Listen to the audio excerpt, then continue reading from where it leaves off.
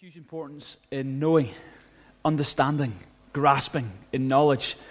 And that's going to be the theme. My title, if you want a title, is Knowledge is Power. So let's pray, and then we'll get to work in the Bible. Father in heaven, thank you that you're the God who knows all. You're the God who is ultimate wisdom. You're the God in whom we find understanding for our lives. God, I ask you, as we've gathered tonight, I pray that you'd speak to us. I pray we would hear things. I pray we would be educated. I pray we would grow not just in our heads, but in our hearts. And I ask God you'd touch every life, including mine. We thank you that you're here by your Holy Spirit, and thank you in your presence. All things are possible. In Jesus' name. Amen. Okay. Apparently, according to research released in 2001, 1 in 4 of every British adult has experienced at least one diagnosable mental health problem in any 1 year. Also, it is found by the World Health Organization that it's estimated that 450 million people worldwide have mental health problems. Another research shows that mixture of anxiety and depression is the most common mental disorder in Britain. Almost 9% of people meet the criteria for diagnosis in the UK. Mental health is on the agenda. It's on your agenda. It's on the nation's agenda. It is the biggest cause why people are off work in the UK. The days lost at work, the biggest reason for people being off work is mental health issues. Your mental health is fundamental to your well-being. If you haven't got good mental health, it really does cripple you and inhibit you in life. But when you get healthy minds, it empowers you to courageously move forward, make good decisions, take good steps, and have courage. If you're strong on the inside, you can handle the stuff around you. If you're crippled on the inside, you'll be crippled by the smallest disaster around you. So mental health is important, and actually the Bible places huge importance on this. The Bible's greatest emphasis is deeper than your mind. The Bible places greatest emphasis on your heart, or the Bible uses the word your spirit, your heart, your spirit. The Bible uses it interchangeably. Really, your eternal well-being depends on your spirit, on your heart health. But your earthly well-being also is dependent on your mental well-being, or you could say your soul's well-being. The Bible uses that word soul to describe your mind, your will, and your emotions. So your earthly well-being is dependent on your mental well-being, on your knowledge, on your ability to handle certain things in your mind. So your mental health is very important. And we've been going through the book of Proverbs and on Sunday evenings, and we're kind of coming towards the last quarter of that series. It's been going for about a year. We've been looking at whole lot of different subjects. And one of the things that keeps coming up in the book of Proverbs is the importance of what you know. And the reality is what you know will either inhibit you or empower you in life. If you know truth, if you know good things, if you know God-revealed things, it actually empowers you to live a great life. If you believe lies, if you know things that aren't good, aren't healthy, it can torment you and undermine you. And actually, if you look at it, it's often the root cause of the various problems you face in life. So what you know is so important. The Bible says, famously in Mark 12:30, Jesus, when he was asked, what is the greatest commandment? Jesus said this, it is this: you shall love the Lord your God with all your heart, with all your soul, and with all your minds, and with all your strength. That covers every single part of your being. The Bible's it teaches that the greatest thing in life is that you love God. Is that you love God first and foremost with all your heart, with your innermost being, with your spirit. And secondly, it says you should love God with all your soul, or with all your minds, your ability to make decisions. How do you love God with your mind? You see, God wants us to love him in an educated way. Not have a blind faith, but have an authentic faith based on reason, a reasonable faith. And then also God encourages us to love him with all our strength. But notice that he does place in there loving God with your minds. your understanding, your grasp of truth, your knowledge level is important. Your education is important in the sight of God. And we see that the knowledge is viewed very differently in this world. Let me just take you through a few different types of knowledge. When it comes to human beings, I would say that we have selective knowledge, certainly deficient knowledge. It says in Romans chapter 1 and verses 18 to 21 that the wrath of God is revealed from heaven against all godlessness and wickedness of men. Listen to this. Who suppress the truth by their wickedness, since that what may be known about God is plain to them. Because God has made it plain to them. For since the creation of the world, God's invisible qualities, his eternal power, his divine nature have been clearly seen, been understood through what has been made, so that men are without excuse. So the Bible here is saying that literally in what God has created, that in itself is like an explanation of who God is. That if you look at this world and your conclusion is, there's a good God, there's a creative God, there's a God who's interested in detail, there's a God who's a designer, there's a God who's at work. When you look at the world and these are the conclusions you make, you're actually doing what God intended it to do. Because the world was designed in such a way, God made it in such a way to communicate to us, to say to us, to reveal to us knowledge about what God is like. And it says that all these things have been in the world, having been clearly seen, being understood from what has been made, so that men are without excuse. For although they knew God, they neither glorified him as God, nor gave thanks to him. But in their thinking they became futile, and their foolish hearts were darkened. In other words, we've looked at this world, we've understood that design equals designer, architecture equals architect, leaflet equals graphic designer, website equals web designer, world equals creator. It's everything else in life is something designed equals designer. How much more the greatest design ever? Our world, you're the way you are, the way you tick, our ecosystems, the beautiful tension, the balances, everything that's held in. God is designed in great beauty and in the grandeur and yet in the detail. Everything God designs. And it reveals to us that there's an abundant God, a loving God, a lavish God, a God who's interested in details, a God who set the scene for the pinnacle of his creation, mankind to live. And yet the Bible says we've become futile in our thinking. We've ignored the reality of God. We've said, whatever. And we see the reason many people deny the reality of God is because if you accept the reality of God, it means you're accountable to a God. If you're just your own man and God didn't create you and you just happens, then you're not accountable. You're your own God. You make up your own rules. You do what you seem fit. And we argue that as long as we're sincere about it.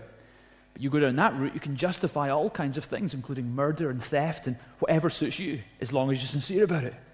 Yet we believe as Christians there is a God who created everything, and therefore we're accountable to such a God. Richard Dawkins, in 1987, in The Blind Watchmaker, he said this: "We have seen that living things are too improbable, too beautifully designed to have come into existence by chance." Then he goes on to explain that they did. That to me seems futile.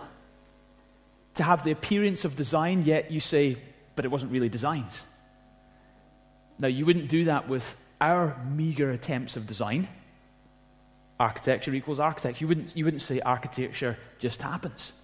You would say architecture equals architect. Yet when it comes to the most beautiful, most complicated design, we've become futile in our knowledge. So let me start by saying that I think human knowledge often is selective knowledge. We choose what we want to believe. We have knowledge based on our preconceived philosophy. We approach things with an agenda, and we choose what we want to believe and what we want to know about and what we do want, and what we don't want to know about. And then we see this divine knowledge. And the Bible teaches us that God has certain qualities that make him very different to us. And for example, he's omnipresent. He's everywhere all at once. Right? That is a quality that you and I don't have. Do you? Do you? Do you? You are just where you are. But God is everywhere all at once. And that's very different to us. He's omnipresent. He's omnipotent. That means he's all-powerful. Now, you and I have a certain amount of power, but we're limited in our power. But God is all-powerful. And the Bible also teaches that he's omniscient. He knows all. God is the fount of all knowledge. And in him, I believe, is true knowledge. Okay, it says in 1 Corinthians 13:12 that now we see but a poor reflection as in a mirror. But then we shall see face to face. Now I know in part, but then I shall know fully, even as I'm fully known. The Bible talks about how in this earth, in this life, we are restricted.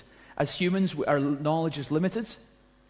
But a day will come when we come into his presence, when we come into heaven, when we come into eternity, where the Bible teaches that we will know even as we are known, that we will gain a whole lot of knowledge. But the Bible, interestingly, talks about God having all knowledge.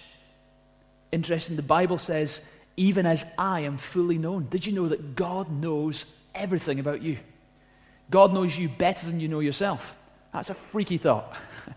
God knows every detail about your life. He even knows things that you didn't know about you. The Bible says that he knows the number of hairs on your head. Some of you are giving God a very easy job these days.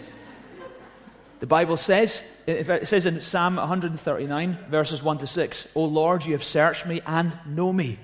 You know when I sit down and when I rise, you perceive my thoughts from afar. You discern my going out and my lying down, and you are familiar with all my ways. See that? God, the Bible says, is familiar with all your ways.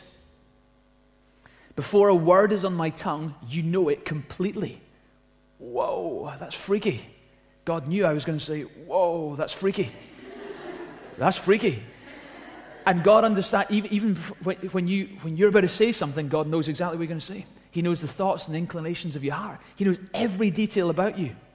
O Lord, you have hemmed me in behind and before. You've laid your hand on me. Such knowledge is too wonderful for me, too lofty for me to attain. So we understand that human knowledge is selective. It's very limited. And we typically choose to know certain things that line up with what makes us comfortable in life. As objective as you try and be, that is the reality of human situation. But God, however, is all-knowing. He's ultimately just. He's completely objective. He understands the truth. He knows the truth. He is the fount of all knowledge.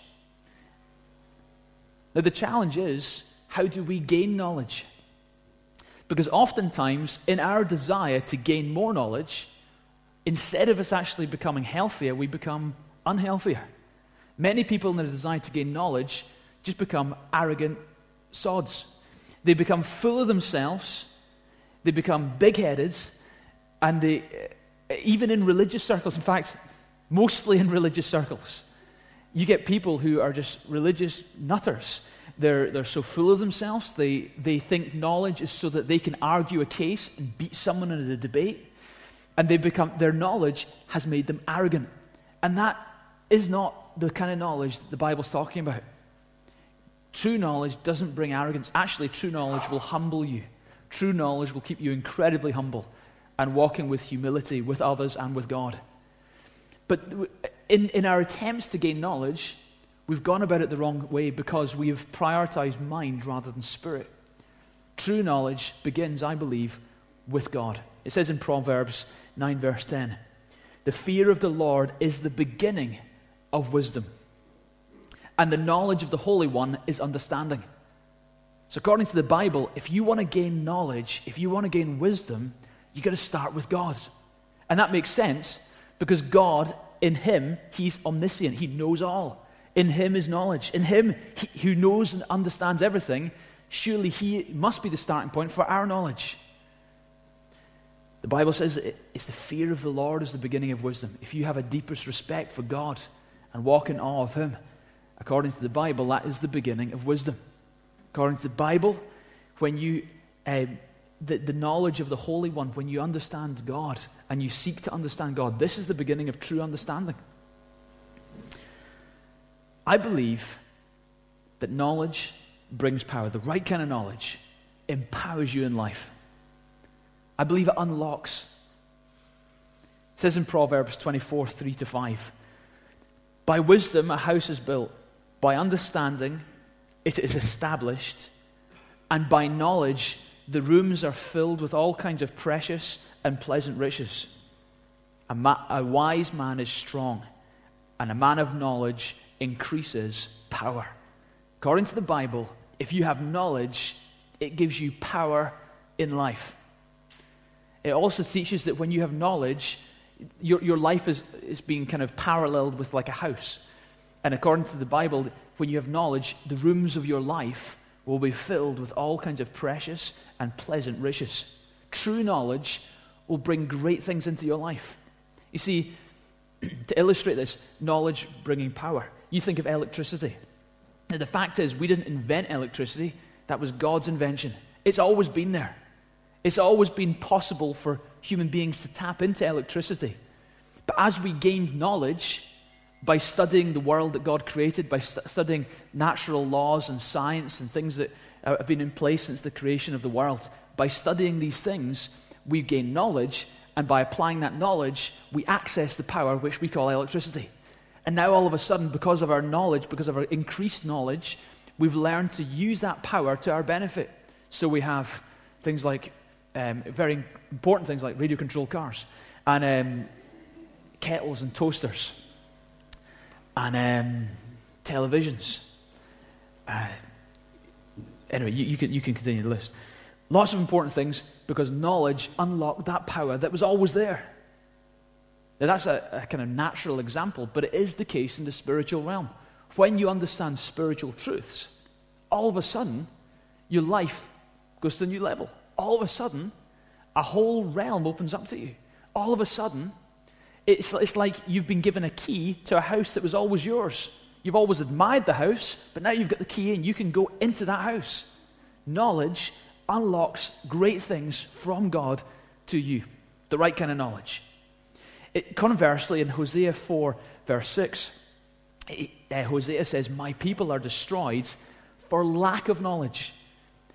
Lack of knowledge limits you.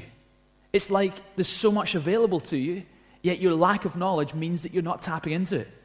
I remember Andrew Owen, who pastors our church through in Glasgow.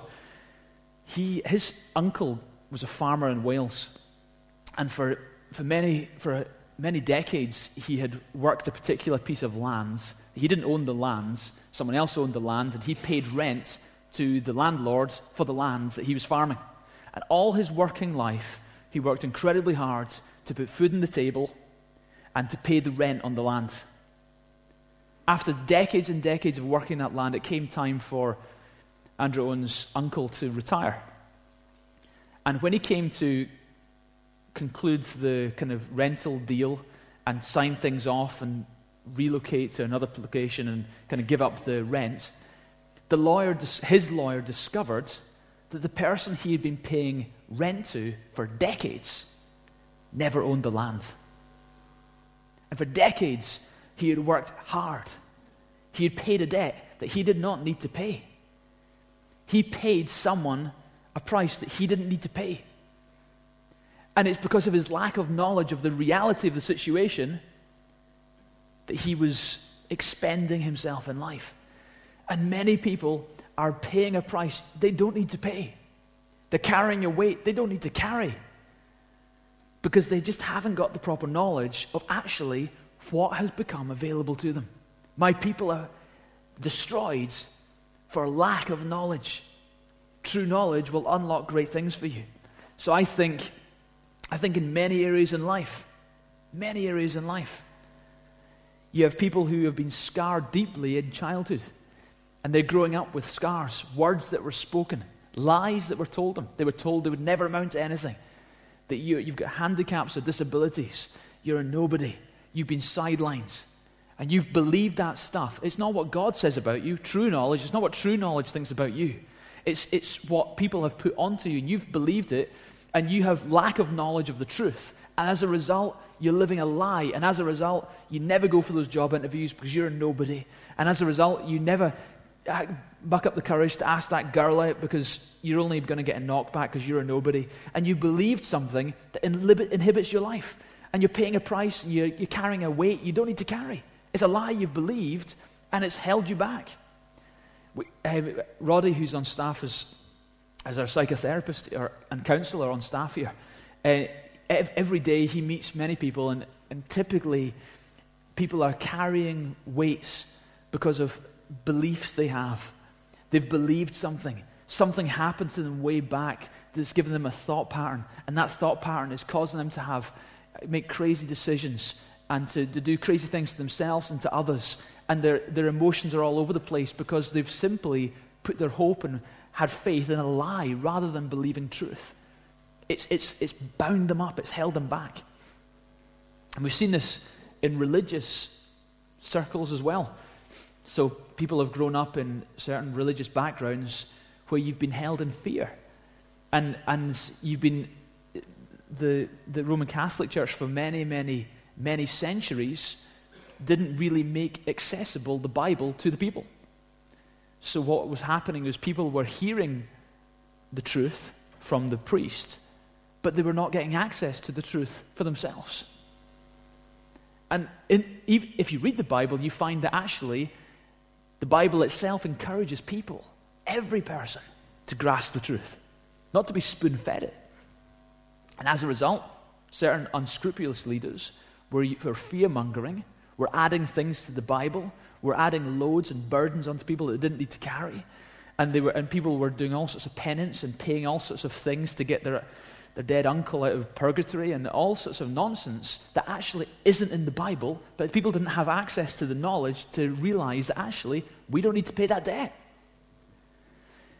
Many people are carrying all sorts of religious baggage.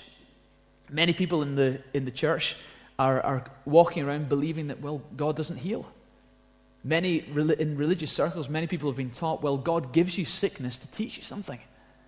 And they've believed that kind of stuff. And it's the wrong kind of knowledge because it's not true knowledge.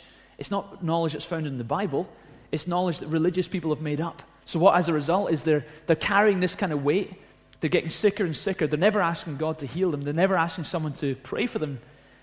And as Hosea says, my people are destroyed for lack of knowledge. Many people are held back because they don't understand God's forgiveness. They think they've got to earn God's forgiveness. I've got to do certain things to get God to be pleased with me. I've got to pay a price. I've got to earn my brownie points for God to accept me or for me to get to heaven. Well, it's a lack of knowledge because it's not what you do. It's what was done for you. Your salvation is entirely based on the God who 2,000 years ago sent his son Jesus. Jesus lived on earth, and at the end of it, he died on the cross. He paid the price. You don't need to pay a price. He paid the price. He paid the price for us sinners. He was the sinless one. He shed his blood on that cross so that as we put our faith in him, we get saved. It's not by me earning God's favor. God already loves me. He paid the price. It's not me, it's him. He's my salvation. I can't earn it. He earned it for me. And as I believe in him, I experience what he achieved for me. On the third day, he rose again. He's alive now. And he's alive to give you his salvation. So we've had all these lies that have kind of held us back. And we have it in the world. We have it in religion. And people have been held back. Knowledge is important. True knowledge is really important. You know, for me, there's been a number of key things that have gripped my soul, that I've grasped in my head, that have been, it's like someone's just turned the key in a handcuff and I'm free. Here's three of them. I remember becoming aware of the power of the Holy Spirit. See, again, I grew up in a church. I went to church on Sundays. My parents took me along. I was told that God was there. I was told that he was real. But no one ever told me that I could be filled with the power of the Holy Spirit and see the miracles happen through me. And I could speak in tongues. And I could see gifts of the Holy Spirit and have prophecies and have this amazing experience of the power of the Holy Spirit, just like they did in the Bible. We can experience today. I'd never been taught that in my church. And they would read the verses, but they would never say, and you can experience this. They never kind of linked 2,000 years ago to today. But the reality is God hasn't changed. He hasn't lost any of his power. And God's desire more than ever is to empower his people. I remember it vividly. I remember one night having read some Bible verses about the power of the Holy Spirit. I was lying in the bath at the time. I was lying in the bath, reading some Bible verses about the power of the Holy Spirit, and I thought, wow, this is so simple. It's like a veil had been lifted. All of a sudden I understood, man, this is available. And I remember getting out of that bath, went across to my friend's house. Sorry, got out of the bath, put my clothes on, went across to my friend's house, because that would have given everyone else a big revelation otherwise. I put my clothes on. I went across to my friend's house, and I said, Brian, I've just read these things in the Bible about I can be filled with the Holy Spirit. Just like the early disciples where people laid hands on them, they were baptized with the Holy Spirit, and they saw great things happen. And Brian, like myself, had gone to a church all his life. He'd been grown up in a church. He had heard about these things, but no one had ever told him that this is available today. So just in total simplicity of faith, I got on my knees in his bedroom back in Glasgow, and he laid hands on my head and he prayed for me. And in that moment, I had such an incredible sense of the presence of God. And all I can say is I had an experience of being filled with the Holy Spirit, and I started speaking this language. I was fluent in a language I'd never learned before. Incredible. But that was a revelation to me. It was like all of a sudden I understood something. And you know what? If I'd never had that bit of knowledge, I could be trying my hardest to live the Christian life on my own strength. But because I gained a bit of knowledge, all of a sudden it unlocked a new room for me. Another one for me was the church. You know, for me, I'd grown up in churches that typically weren't growing. Around me, I saw the church was shrinking. You know, it was shrinking as fast as people died. And there was no new people coming in to top it up. That was the problem. So therefore, my expectation was, well, churches don't grow.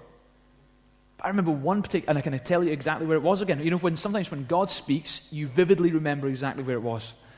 And I remember one particular time I was down in Bilth Wells at the Royal Welsh Showgrounds. It was in the afternoon. I was up in the hills. I was reading the Bible, sitting under a tree. Beautiful sunny afternoon. They have sun in Wales. It's nice. And there, God spoke to me.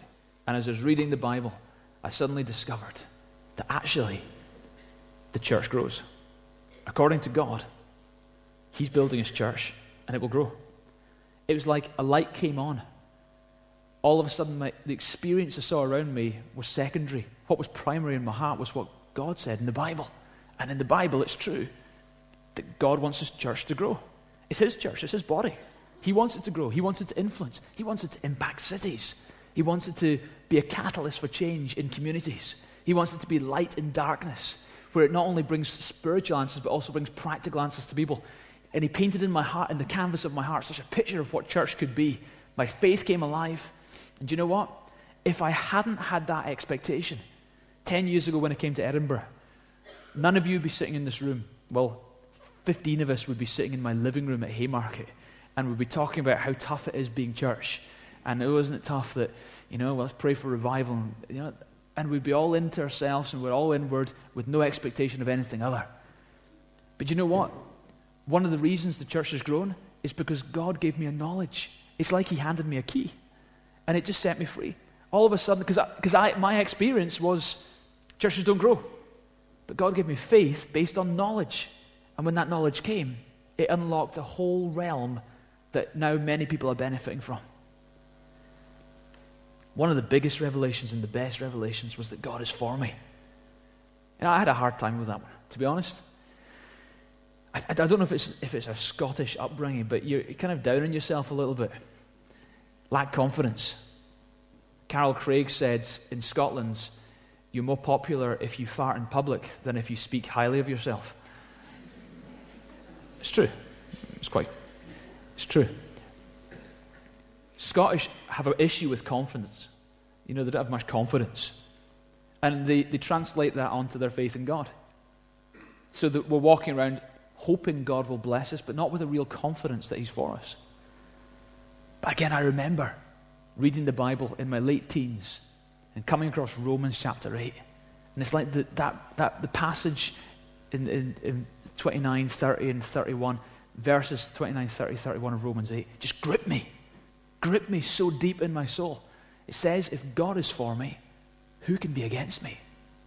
He who did not spare His own Son, but delivered him up for us all, how shall he not with him also freely give us all things? I thought, man, I've been wondering if God's for me. But 2,000 years ago, he made the biggest demonstration that he's for me. He sent his own son. Why do I think he's holding back? He's not holding back. He's for me. He's backing me. And it's like God gave me a key, and it unlocked a whole new realm. And do you know what it did for me? I no longer prayed weak prayers. I no longer thought, well, that's too big for God to answer because he might not like me today. No. God is for you. It came as a revelation to me. It dawned on me. It hit me. It gripped me on the inside. And knowledge was downloaded that gave me a faith that totally transformed and revolutionized my Christian life. It also gives me a hope and a faith that God is for other people, that he's rooting for you. So I have an expectation that actually life can go well. Why? Because he's for me. So we understand that, just as Hosea said, my people are destroyed for lack of knowledge. But on the flip side, in Proverbs it says that when you have true knowledge, it's like your life is like a house and your rooms can be filled with great and precious treasures. The Bible says in Proverbs 16:22, understanding is a fountain of life to the one who has it. When you get a bit of understanding, it becomes like a fountain of life for you. It brings life into your life. In John 8:31-32, Jesus speaking, and he gives us a key of how we can gain this knowledge. And he says, if you continue in my word, you are truly disciples of mine, and you shall know the truth. You shall have knowledge of the truth, and the truth will make you free. So Jesus said, if you abide in my word, and you continue in my word, then you're truly my disciples, and you'll know the truth, and the truth will set you free. When you tap into him, the source of all knowledge, he gives you knowledge, he gives you truths, and when those truths come, it brings you freedom. In fact, you know what? The biggest thing for me was when I was 15. And I haven't been dragged to church all my life. I never knew God.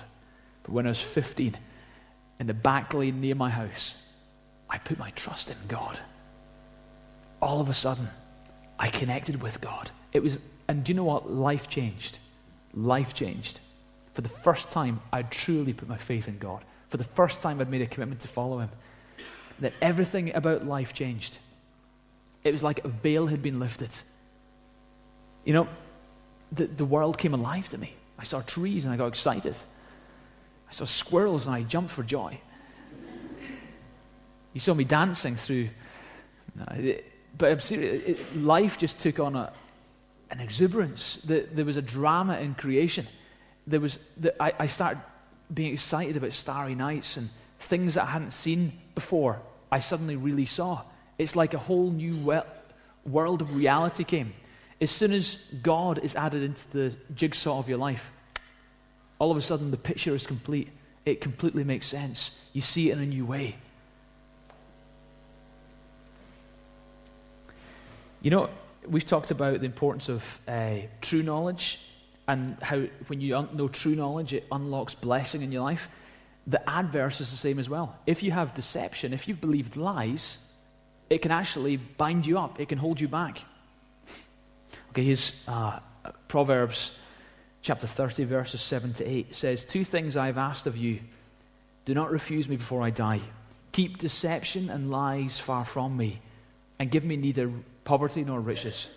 It's interesting. It says, keep deception and lies far from me. It's an unusual prayer. Keep deception and lies far from me.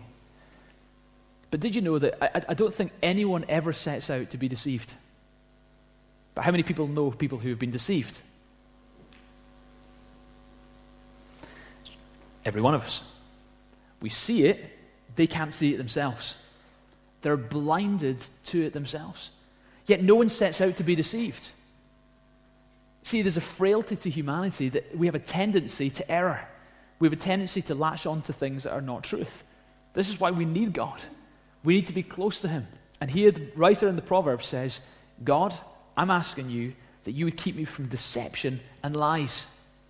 Deception and lies. I've got a little funny story here that when Michael, who's now 5, when he was about 1 or 2. It's probably when he was 1, to be honest. He was being potty trained. We're trying to get him out of nappies, the evil stage, and get him into potty stage, which is a bit less evil. And one of the things we did to try and encourage him was, when he sit on his little seat watching Bob the Builder or whatever, we'd instead of putting him on the seat, we'd sit him on the potty and give him a very large cup of apple juice and encourage him just to sit and watch and to sip, right? Because we figured that what goes in will come out. Yeah. So he'd sit there with a very large cup of apple juice. Now, he also knew, because we had incentives here, we gave him sweeties if he did wee-wees. So kids need incentives, so he would sit there, we'd encourage him, sweetie, if you do wee-wee. Anyhow, right, we went out the room. Remember, he's sitting on a potty with a cup of apple juice watching Bob the Builder. And in his mind, he's thinking, if I do wee-wee, I get a sweetie. 5 or 10 minutes later, Michael comes through with a full potty of green-coloured liquids. Now, okay, I got this liquid and I suddenly thought, wait a minute. It did smell slightly of apple juice. I went through and the beaker was empty. Right? I really didn't know. He got the sweetie. I don't know whether that was pea or apple juice. Honestly, I don't. When we get to heaven, we're going to ask many questions. We're going to say, did Adam have a belly button? We're going to say, who killed JFK? And I'm personally going to ask, was that apple juice? Or did he pee? Right?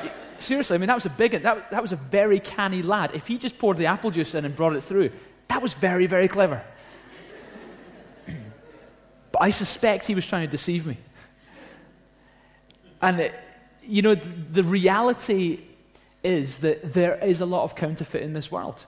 Now, the fact that there's a counterfeit tells us that there's a truth. Okay? So, for example, you wouldn't have counterfeit £6 notes. That'd be crazy. You get a £6 note and you say, forget it. You get counterfeit £5 notes. Why? Because there is such a thing as a £5 note. The fact the counterfeit exists demonstrate that the truth exists. And if there's a truth that exists, I guarantee you, there will be a counterfeit that exists. God has a great plan for you. He has great truths that you can live your life by. He has great knowledge by which you can live a great life. But I have to say, I also believe, and the Bible does teach, in the existence of another spiritual force, not a force necessarily, a being, Satan, who is a fallen angel. And he's called the deceiver. He's called the deceiver. Satan rarely turns up with a forked kind of tail and horns and a kind of staff, right? He doesn't turn up like that, pitchfork. If he turned up like that, we would instantly know, you're the devil. And we would avoid him.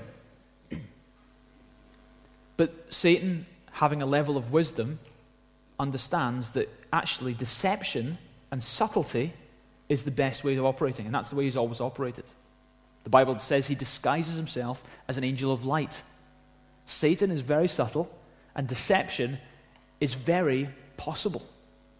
So here the writer in Proverbs says, keep me from deception and keep me from lies. Because I have to say, there is a battlefield going on for you. As I said earlier, your spiritual well-being, your spiritual health will determine your eternal well-being. But your soulish well-being, your soulish health, your mind health will determine your earthly well-being. If you're struggling with lies in your minds, you will be totally inhibited in this life on earth. But that's not God's desire for you. God's desire for you is that you're free, you're walking whole, you're walking strong, you're walking blessed. And that only comes by true knowledge, true understanding. So we must pray like that writer in the Proverbs. God, keep us from deception and lies. 2 Corinthians 10, 3-5 talks about this. Paul says, though we walk in the flesh, we do not war according to the flesh. For the weapons of our warfare are not of the flesh, but divinely powerful for the destruction of fortresses. We are destroying speculations and every lofty thing that is against the knowledge of God. We are taking every thought captive to the obedience of Christ. Let me unpack that for you.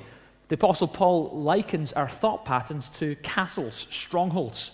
Just as you see Edinburgh Castle, it looks so immovable, so solid, so impenetrable. Many of our thought patterns are so deeply rooted in our lives, they're like strongholds. They're solid. They're immovable. And if you analyze, actually many of your problems come from the roots of many of your negative thought patterns that have been there for years and years and years.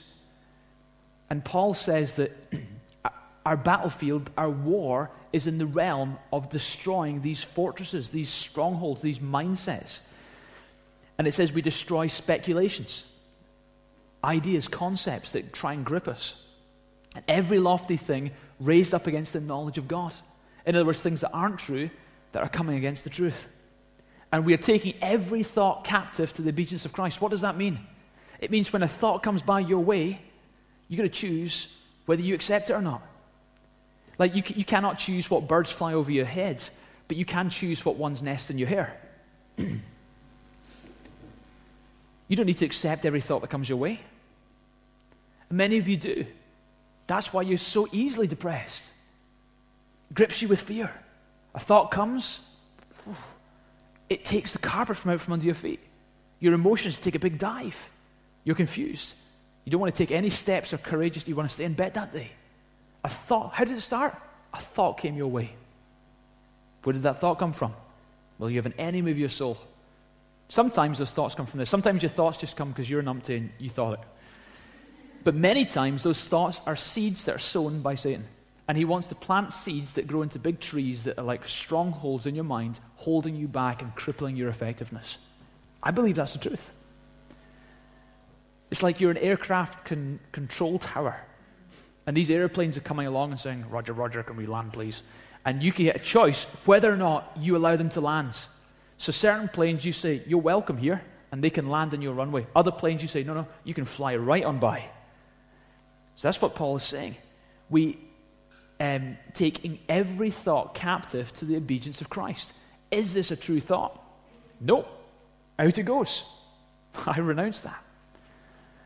Is this a true thought? Yes, it is. That's a good thought. Thank you, God. My wife doesn't love me anymore. Is that a true thought? That's a destructive thought. You can go right on by. They're thinking bad things about me. They're talking about me. Well, what does that create? If you embrace that thought, it'll create paranoia. That thought can go right on by. Now, sometimes there are elements of truths in these thoughts. So what you've got to do is you've got to talk to those people or talk to your wife. I'm not saying live in delusion land. I'm just saying don't allow thoughts to cripple you, to become great thought patterns in your heads that cripple your effectiveness in life. And it so often can. Bill Johnson said this, any area in our life that does not have hope is under the influence of a lie. That's a big thought.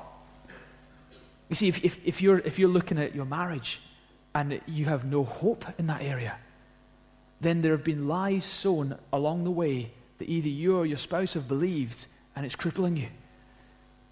If you're looking at your long-term well-being in life, and you're thinking, am I going to be able to get a job? Am I going to be able to survive? I don't know if I'm going to make it through this year. Well, you've been believing a ton of lies. Your hope has been removed because you haven't been pondering truth. You've been allowing lies to land. You should have said, you can go right on by, but instead you allowed them to stay. You gave them validity. And what we do is this, when a lie comes, if our emotion connects with that lie, we think it's valid. We feel it's right, so we hold on to it. No. I don't care what emotion is surrounded with a lie. Reject it, because it is not your friend. It will take you down. And these thought patterns can ruin you. I'm going to move on quite quickly here because time is going. The key to this is that we become people who have revelation and insight, who understand true things. You see, did you know it's not with your eye that you see? It's with your brain that you see.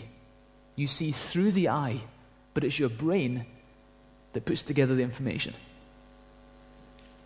It's the same here. That's in the natural world. But also, we find in the Bible that the Christian not only sees with the brain, but the Christian sees with the heart. The Christian sees with the heart. Paul says in Ephesians 1:17-19, I keep asking that the God of the Lord Jesus Christ, the glorious Father, may give you a spirit of wisdom and revelation so that you may know him better. I pray also that the eyes of your heart may be enlightened. You see, true spiritual seeing is not in the brain, but in the heart. That your eyes of your heart may be enlightened, that you may know the hope to which he has called you, and the riches of his glorious inheritance in the saints, and his incomparable great power towards us who believe. Here the Bible's telling us that God wants us to know things in our heart. You see, when a thought goes from here to here, it becomes a life-changing thought. You can know certain facts about God, but as soon as you know them in your knower, as soon as the penny drops those 18 inches between your head and your heart, and it grips you, then all of a sudden it transforms your life. It becomes a real truth for you. It changes you because it's a heart truth. But how do you get this knowledge? How do you go from head knowledge about God to heart knowledge about God? Okay, here's some tips.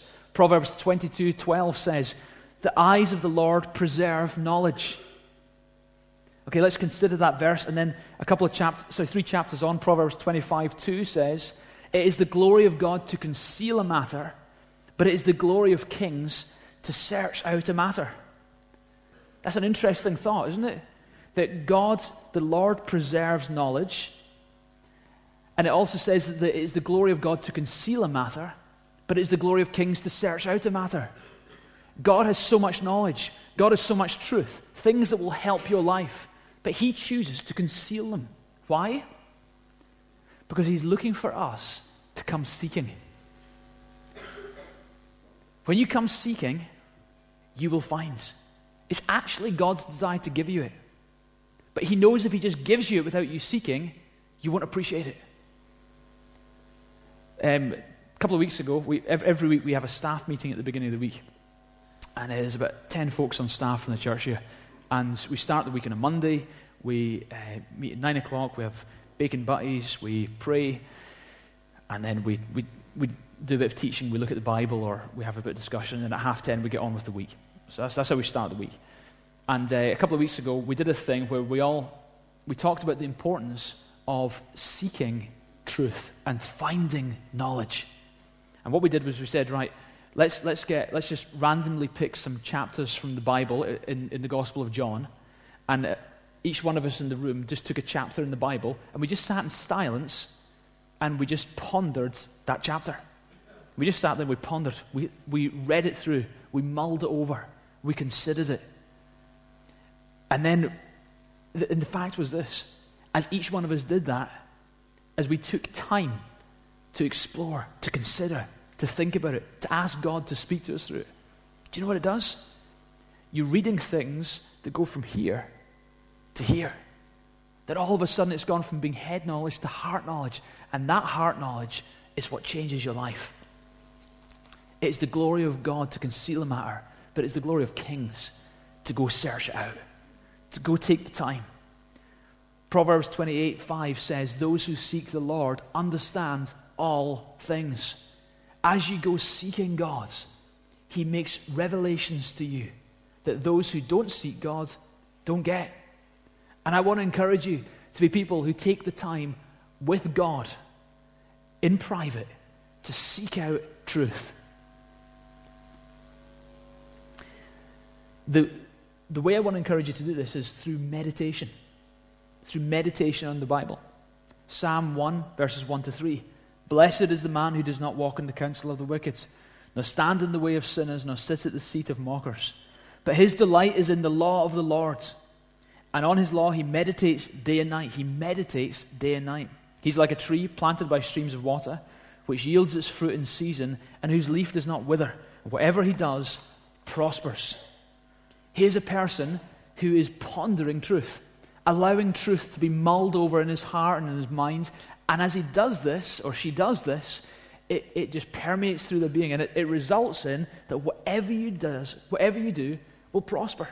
That's what the Bible says.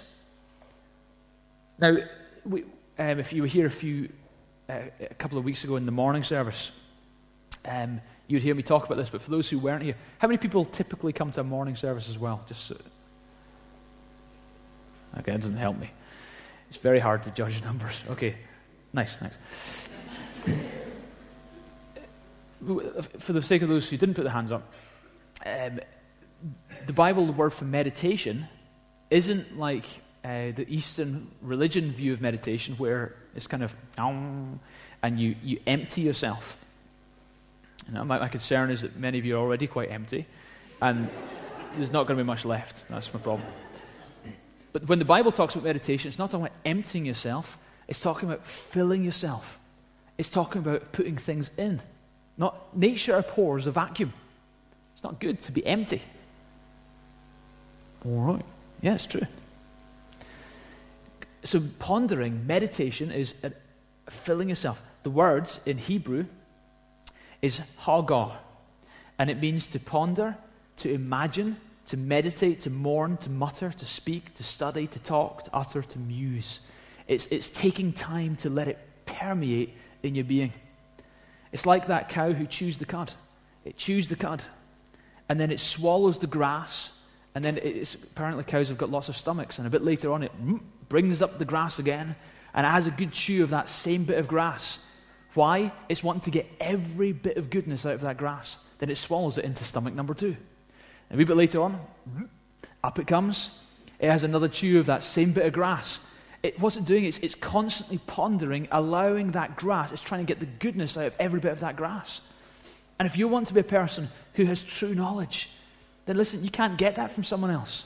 You can learn from others, but you can't piggyback on their faith. You're going to have to graft this one yourself.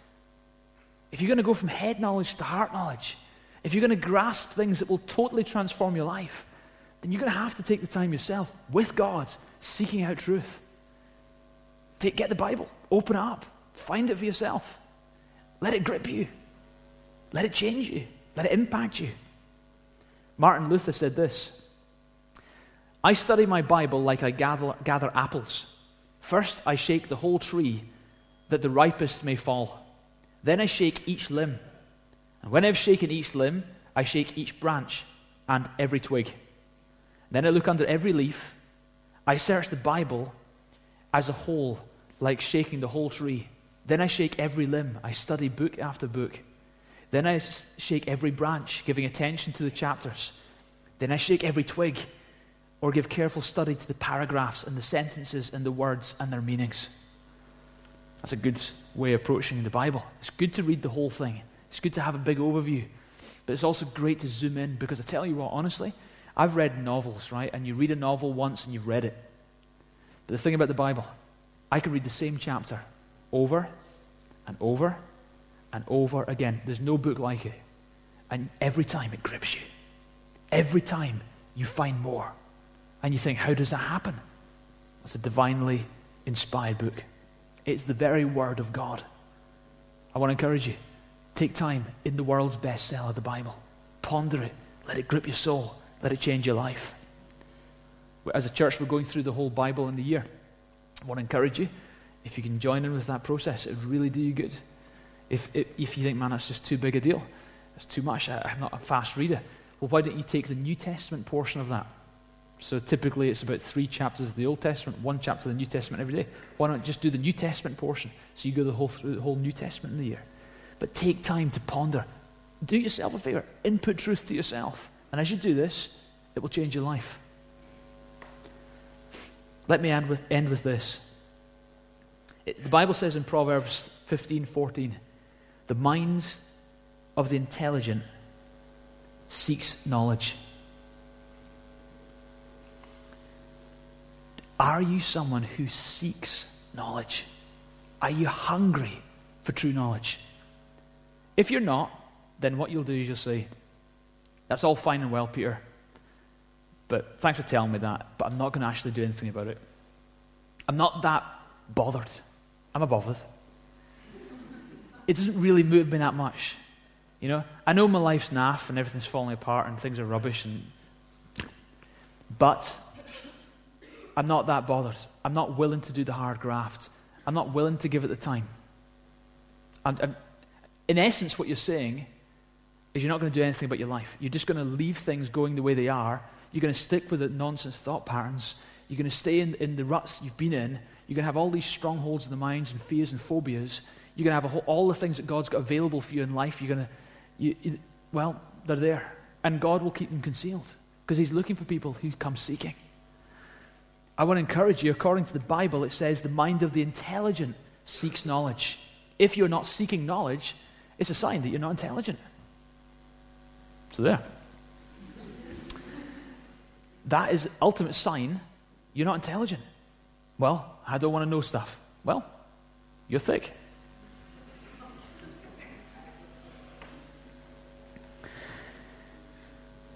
Seek knowledge. There was a young man came to Socrates, the very muscular philosopher, and he said to Socrates, "O great Socrates, I want to know wisdom and knowledge." And Socrates knew an arrogant little nonsense head when he saw one, and he took him down to the beach, and he took him into the water, and he got the young man and grabbed us by the hair and pushed him under the water. And he counted to 30, and he pulled him back up. He said, "What do you want?" He said, "O great Socrates, I want wisdom." Then he thrust him under again, and this time he counted 30, 35, 40. He pulled him up. And the guy he said, "What do you want?" And the man said, "Oh, great Socrates, I want knowledge and wisdom." And he thrust him under. This time he counted to 50 seconds, 55, 60. He pulls him up. Socrates said, "What do you want?" He said, "I want air. I want air." And he said to the young man, "When you want wisdom and knowledge like you want air, then I will help you." Oh, wow. Good lesson. It's true. Many people are just completely neutral when it comes to the important things in life. But I want to encourage you, be wiser than that. Be wiser than that. You might think, "Well, Peter, I'm not academic. I haven't got any degrees." Do you know what? Honestly, that's fine. It's nothing to do with your academic or perceived intelligence. Because true wisdom is nothing to do with how many degrees you have. True wisdom is how much you allow truth to impact your life. That's true wisdom.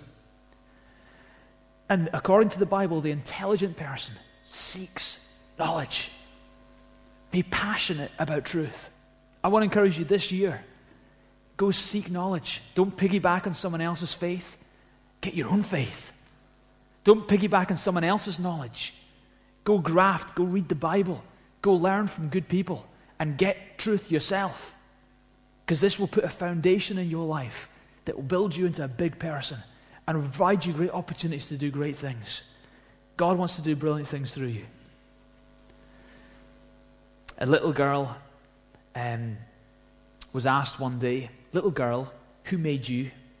She replied, "Well, God made me, well, a part of me, but I grew the rest." And I think that's true. God gives you life, breath, and intelligence. He gives you a spirit, a soul, and a body. And he expects you to seek him and hunger after him and grow in the important things in life. Let's pray. Father, thank you that your truth sets us free. Your knowledge opens up opportunities for us in life like nothing else.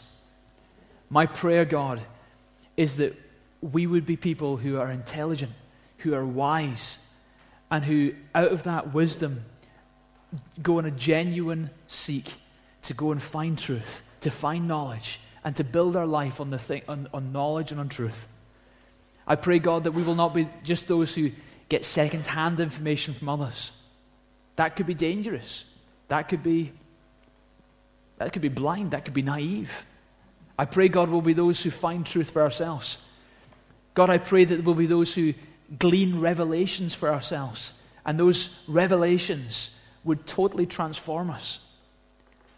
God, I pray, just as you've taken me in a journey and revealed things to me that have been totally life-changing, I pray for my dear friends here tonight that God, this year would be a year where they go on a journey with you, where they learn from you, where they seek you, and where they ultimately find you and find truth in you.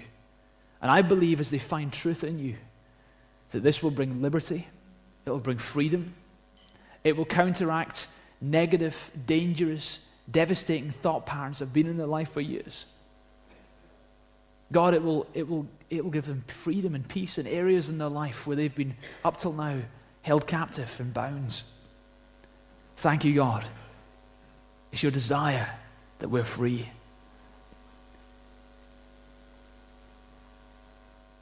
God, I thank you that ultimately knowledge and wisdom begins with you. It begins with ultimately acknowledging you and coming to you, the source of all knowledge. As we heard earlier, God, you know everything. You know every detail of our lives. You know everything about us. And you love us. And my prayer is, God, that we would be open to you, that we would give our lives to you, that we would yield ourselves to you, God, the Creator, the omniscient one, the one who knows everything and loves us just the same. Okay, while we're praying, while everyone's eyes are closed, I'm going to give you an opportunity. If you're here tonight and you know you're not connected with God, He's here. He's here by His Spirit. And I know that His desire is that you and Him are connected. So right now, as we're in His presence, I'm going to give you an opportunity to respond yourself to Him, to pray, to commit yourself to Him, to choose to become a follower of God, a worshiper of God, someone who puts their faith in God. See, God loves you more than you'll ever know. He sent Jesus. Jesus died for you on the cross. On the third day, He rose again. He did this because He loves you. He loves you more than you'll ever know. And He invites you to come to Him. So tonight, I want to give you that opportunity. If you're here and you want to accept God's love, and you want to come to Him, and you want to commit your life to Him, the Bible says as you do this, you will receive eternal life. In other words, when you die, you won't go to a lost eternity, but rather when you die, you will be with Him forever. If that's you and you know you need to be right with God, you need to connect with Him, then I'm just going to give you an opportunity to do that. Very simply, this is how I'm going to do it. I'm going to give you an opportunity to pray a prayer of dedication, a prayer of commitment. And I invite you to pray this prayer after me, just quietly under your breath. Repeat it after me, line after line. So if that's you, pray this with me just now.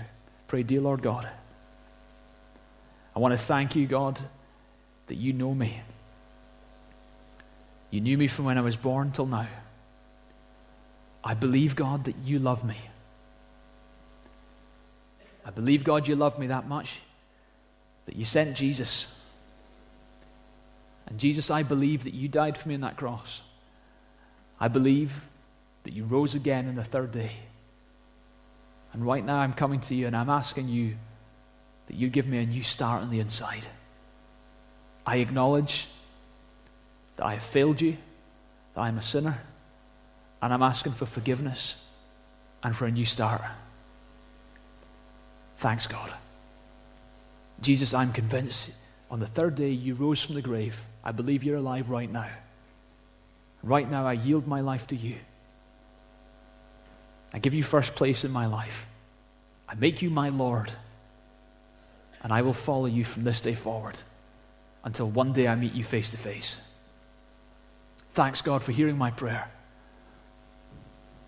Thanks for saving me. Amen. Okay, keep your eyes closed. If you prayed that prayer, you've just prayed a great prayer and God has heard you. If you prayed that prayer, I would love the privilege of praying for you and simply asking God to bless you as you embark on this new life with Him. I'm going to ask you to do a very simple thing. If you prayed that prayer, if you made that commitment to God, can you identify yourself very simply by raising your hands just for a moment? Just put your hand up and keep it up for me. Thank you. Thank you. To anyone else, you prayed that prayer, you made that commitment. Thank you.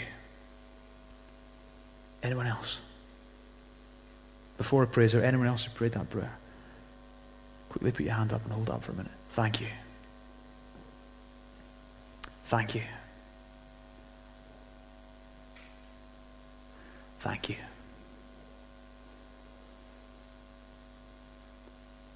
God, I pray for my dear friends here tonight, God, who have prayed that prayer, who have been so wise to say yes to you, and who tonight have asked you for forgiveness and have committed their lives to you and have made a decision to follow you. I pray you would fill them with the power of your Holy Spirit. I pray, God, help them from this day forward to walk with you with passion. Help them to live a life that brings you honor. And I pray, God, you protect them. You let them grow in their faith. Help them to get involved in a great church where they can grow. And I thank you for them tonight. Thank you that you have accepted them. And you granted them eternal life as they've put their faith in you. In Jesus' name. Amen. Amen. Amen. All right, folks, we're going to close our service by worshiping God. We've got some friends getting baptized in a few moments.